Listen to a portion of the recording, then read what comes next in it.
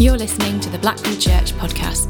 To get involved in the life of the church, follow us on social media and join us for launch on the 17th of April. This is Season 1. RSVP.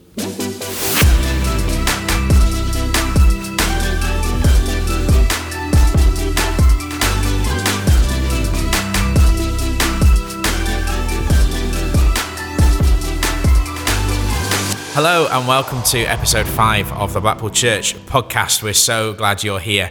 Do remember to like and subscribe so you never miss an episode, and follow us blackpool.church online and on social media.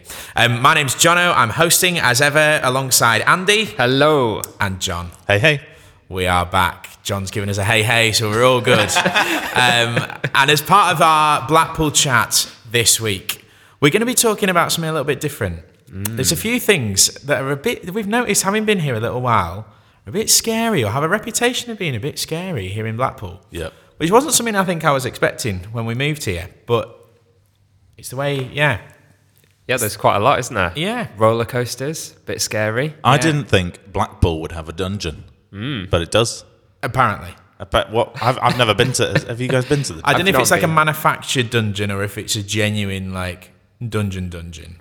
Well, there's not actually all that much history in Blackpool, really, is there, No. to be honest? Like, it's about 200 years old It's a or kind of something Victorian like that. dungeon. Yeah. Yeah. And so I don't know exactly what it is. And my biggest fear about that is that you go and they jump out at you and say something like, and then he killed 5 people. And that was last Saturday. And then everyone runs out screaming. That's my biggest fear about that there's no history to it. It's just modern day struggle. True story from last week. Indeed. So there's that, so that's kind of underneath the tower. Yeah. But then there's the tower itself, which none of us have actually done yet. No, we haven't. But we need to. It's quite spectacular. I'm one of these weird people that I'm quite scared of heights, but I really love heights. I love a viewpoint. I love going up high. I love the top of a roller coaster. I love that, but I'm petrified and I want to die in that moment. Do you guys have that? Do you like heights? I quite like heights, actually. But I know what you mean. Like, they do... It's not that I'm completely unfazed by them or something, but I quite like the adrenaline of it. Yeah. I think probably the best thing like that I've done recently was... I always get the wrong name of it. Is it Tower Bridge or London... Tower Bridge, right? What, the one with the walk... With the walkway over with the the top. towers on it? Yeah, and they have... That's the one. That's the one. Well, but London... It's in London as well. Anyway, Yeah, it is. Anyway, but they've got a glass floor that goes Yeah, they over, do. and it's over Yeah. the road, Yeah. which is really fun because then it's sort of Yeah, like that is good. it feels quite sketchy. That's good. But Blackpool Tower is a lot higher. A lot higher. A lot higher with a glass floor. Yeah. I haven't done it. We need to do that. Next week, we should record the podcast from the top of the tower. Let's do it. We'll see. The budget is... I don't know if the budget stretches. How much does it cost to go up the tower? I don't know. But the budget's so What's small. the budget for this podcast? I don't think it has a budget. We beg, borrow, and steal everything that we have here. There we go. It's a bit weird. You like one of those guys that orders a hot curry even though they can't handle the heat of the curry. Oh, They absolutely. kind of like the curry Absolutely. Absolutely. when it comes to heights. I grew up living near Bradford, so there's all this expectation that you just have the curry and you order it and then you regret it for the rest of the week. But then next time you go back, you still do the same thing Absolutely. because you got to. Absolutely. Do you guys like roller coasters? I do. Again, same story. I'm petrified. I'll just be silent.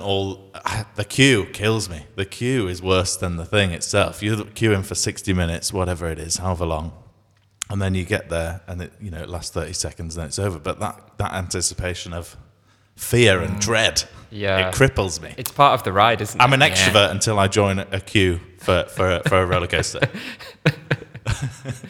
I absolutely love a roller coaster, I have to say. We've not been to Blackpool Pleasure Beach yet, which There's again is on our list. So to many do. things we need to do. Absolutely. But I remember I went on one on a school trip in Spain. It's called Dragon Khan. Okay. And at the time, it was the fastest roller coaster in Europe. And it was like 0 to 130 miles an hour in some stupidly short amount of time. And you felt your face kind of pull back. It was quite something. Yeah. When my siblings would come, the end of year trip, the reward thing for like people who've got above 95% attendance at school or whatever, they would all come to Pleasure Beach. And I didn't go to Pleasure Beach. I went to a place called Flamingo Land. Come on. And when I went, there were no flamingos, but there were a roller coaster or two and expensive drinks. It was a good trip. Nick and I did school trips to Blackpool Pleasure Beach. Oh, yeah. Growing up, it was always, I don't know why, it was a maths trip. Like they called it a maths trip. Did you measure the angles? Yeah, no.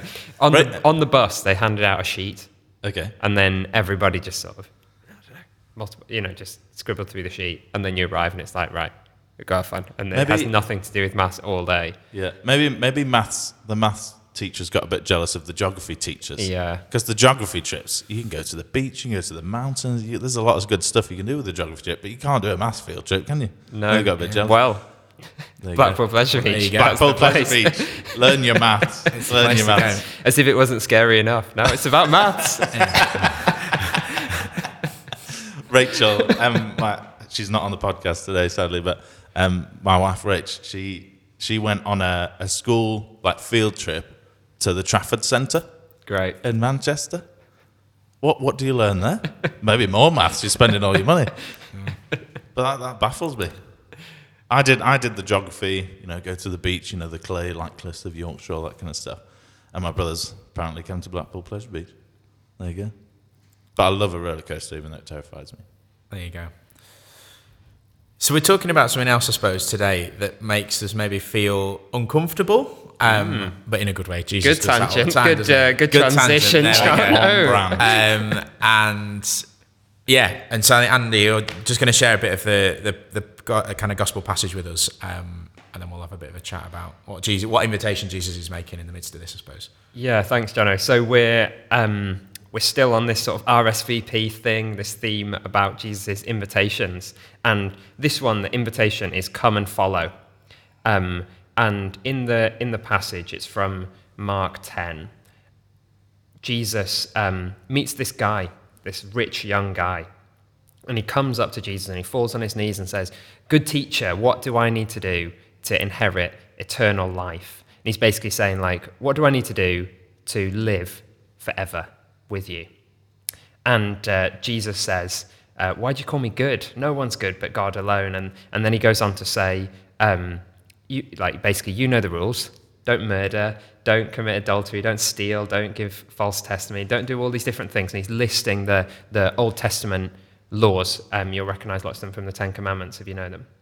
And then the guy says, "I've done all that, since I was a kid. I've not made a mess of a single one of those." And then Jesus, in verse 21, it says, Jesus looked at him and loved him. "One thing you lack," he said. "Go sell everything you have and give to the poor, and you'll have treasure in heaven. Then come and follow me." And the man goes away and he's gutted because he's so wealthy, and what Jesus has asked is so much. And then Jesus looks around at his disciples and he says, "How hard is it for the rich to enter the kingdom of God?" And then he sort of makes this analogy and he says, it's easier for a camel to go through the eye of a needle than for someone who's rich to enter the kingdom of God. And the disciples are like, okay, well, forget it then. How could that possibly happen?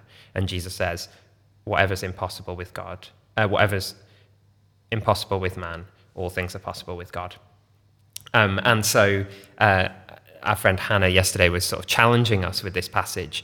And I thought she had this brilliant idea, which was saying that following Jesus isn't about what you do, but it is about what you give up. And so she just sort of laid before us the challenge of sacrifice, which I think this passage does lay before us basically, is that Jesus puts his finger on the thing for this guy that he's not willing to sacrifice, which is his money. And I guess Jesus stands in competition with that thing and basically says, so it's not about the rules, it's about what you're willing to give up, and is there something that you wouldn't give up for me? And so, I guess he's asking for sort of wholehearted devotion and sacrifice, which is a massive cost to think about. But that seems to be connected with what it means for then Jesus to say, okay, well, come and follow me. And I think what's interesting about, or what I always find interesting about that is that you kind of think, oh, that's a ridiculous amount to ask. But ultimately, that's precisely the point of what Jesus was here for, is that his ultimate sacrifice, he gave everything for us, like literally leaving nothing behind. Yeah. And I think, and actually I find it really helpful to kind of remember that actually all he's calling of me is to, or not even do this, I don't think he ever would necessarily ask us to go and endure all the pain and agony that he endured on the cross, but like there's a sense in which like he's already done that and laid everything down. Yeah. And he just calls us to walk in that. And it's not that he's kind of sat there going, oh, we've not given up enough yet, go on, give up a bit more, kind of on some kind of high pedestal somewhere. But there's a sense in which it's that walk with me, isn't there? And actually, we can't walk with him, we can't journey with him when he's willing to give all that up if we're not. Yeah. Yeah, and I think, this is one of those passages that it's quite uncomfortable. It's why it's a good link into the scary thing. And the natural reaction is to immediately sort of start to unpick ourselves from it, so that we hear Jesus say, what you need to do is sell everything and give it to the poor and then follow me. And we immediately start to go with like, oh, well, surely it doesn't just generally mean everyone needs to sell everything. Yeah. It obviously doesn't mean that. You think, well, it's not that obvious that he doesn't mean that. It's what he said. It's what he says. And me and my friend John, growing up, we always had this sort of thought experiment where we'd say, let's just imagine for a second that Jesus did want people to sell everything that they have and give it to the poor. What would he have to say to convince us that that's what he wanted us to do? And it just sort of puts the finger on the point, which is that when he says stuff that's that challenging, my natural reaction is to unpick myself from it immediately. And it's almost like there's nothing he could say to convince me, because whatever words he used, whatever phrase, whatever context, I'd try and find my way out. And one of the things that's, I think, to be honest, I think a bit ridiculous is there's this bit near the end of the passage where Jesus says, oh, it's easier for a camel to go through the eye of a needle than for someone who is rich to enter the kingdom of God. And immediately the preachers are up, and there's some theory that there's a gate in Jerusalem called the Eye of a Needle. And it's quite tight, but a camel can get through it, and maybe it needs to take its bags off or whatever it is, or the person needs to get off it. And so they kind of say, ha ha ha, like, it's okay. It's okay. You can get the camel through the eye of a needle. There's just a bit of work that needs to be done. And I think it's just such a ridiculous bit of excuse making from us in the church, to be honest. Yeah. Because there is no way that Jesus is having this interaction where he's going to go on to say that this is impossible with man. And then the analogy that he uses to describe impossibility is a camel going through a gate that camels pass through every day. Like, there's no way that that's what's happening here. Yeah. What he means is a needle and a camel. And so I think my first reaction to this passage is that we need to sit with it and take the challenge rather than immediately like trying to get ourselves off the hook. Indeed. Yeah, and my reaction, you mentioned you try and unpick yourself. I try and unpick what Jesus, like I just say, why? Why do I need to do that, Jesus? And something that I've found as I've, gone through my walk and my faith journey, I've found in the Bible that there's some flip sides where, to gain life, you have to lose your life. To receive, you have to give. There's two sides of the same coin. So when we talk about sacrifice, we think of this of loss and pain, and I have to give up loads of stuff, and something. The best news is for those who believe in Jesus, who have a relationship with Jesus, when we give, we will receive. Yeah. We quoted it last week as well. Romans 12 verse 1 says, "Therefore I urge you, brothers and sisters, in view of God's mercy, to offer your bodies as a living sacrifice, holy and pleasing to God. This is your true and proper worship." Yeah. It's not just give your stuff to the poor because they need it, although that's great.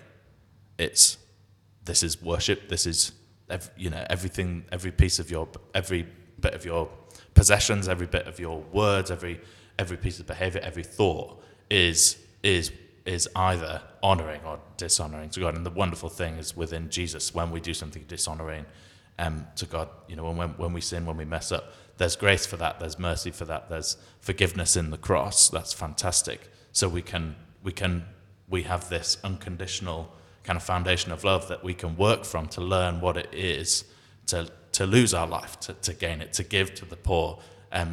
Those moments when we're greedy, there's grace for that, and that's fantastic, and I love that. And something that Hannah wonderfully said on Sunday is she had this great illustration of donuts. Yeah. I won't try and tell the story. She told it so wonderfully, but basically there was this guy who was eating someone else's donuts when they thought they were his, and she landed the story by saying, God's got all the donuts. Nothing that we have, our money, our clothes, our anything, it's so much more helpful to think of our stuff, our possessions, as God's rather than our own, so that they're so much easier to give away. Like, just now we were talking about a label maker before. It's like, well, if I bought that with my budget, that's mine. I shouldn't share it. Like, it's not. Like, it doesn't matter. Yeah. Like, our money, our possessions, our clothes, our house, everything that we have is because God has given it to us.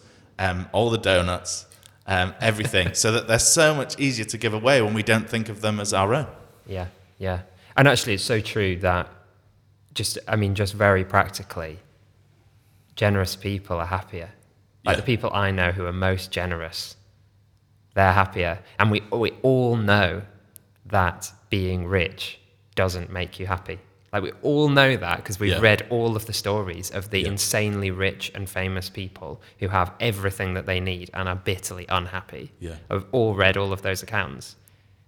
And yet, there's still this thing that you think in yourself, oh, but I would be the sort of exception to the rule. Yeah. More would make me happier and less would make me less happy. Yeah. And actually, it's entirely the other way around. And we know it, but it's just embracing that thing. And I think you're absolutely spot on, John, that in a way, the invitation here that Jesus makes is the go and sell everything. Yeah. Right? Like, that is the invitation that is like a generous offer of like, go and do this because it's good. Because you'll find your life when you do it. Yeah. It's like an offer. It's not a telling off, or in some ways it's not a sacrifice. But I say that carefully. But there's like a sense in which Jesus is offering him something, a freedom and a generosity of spirit. And gosh, that's like a hard thing for me to even hear myself saying. But it's been my experience as well that as Nick and I have tried to challenge ourselves with giving, for instance, we've just found like so much freedom in it and fun even. And I think it's crucial that we don't overlook where Jesus says that he looked at him and loved him.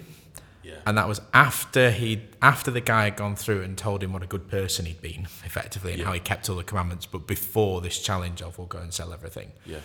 And I think, to me, that sets the tone of what comes next, in that it's not a case of, oh, Jesus, I've done all, I've lived this perfect life and I've tried to keep the rules and, so then I'm in, aren't I?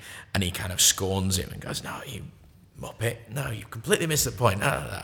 But there's a sense in which actually he's going, do you know what? I'm so proud of you for the choices that you've made, and actually the fact that you haven't murdered, you haven't stolen, you've kept the 10 Commandments. It's not like dismissive of that and say, well, actually that was a waste of time, because actually what you need to do is sell everything. There's a sense in which he says, like, you've completed 99% of the puzzle here, but there's a crucial piece of the jigsaw that will complete the picture, and if only you can step into that, you'll find real freedom. And that's how I suppose that's the tone that I see in this passage, and it's and to me, that if you eliminate that, it reads very differently. But with that Jesus loved him, and then he said, because I love you, this will allow you to, as you say, to unlock something really precious and really special here, rather than it being another burden to put on. Well, you've kept these 10 rules, but I've got another one for you. Yeah. Yeah. And I think maybe just as we sort of finish, it's worth, I guess, remembering our context in that with all the stuff that's going on in Ukraine at the moment, that there is a real pressing need for us to be willing to sacrifice and to give for others.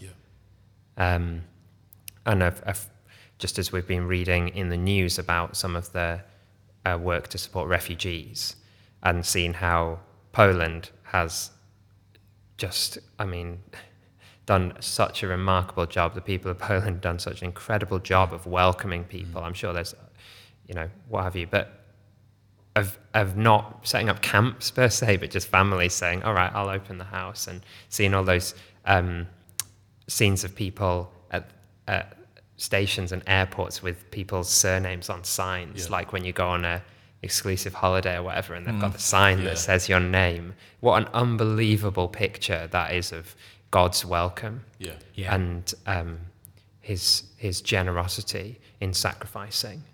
And I hope our country will welcome people like that as well. I hope our church will welcome people like that and look to our spare rooms or to our money or our stuff or whatever it is and get people's surnames on the cards.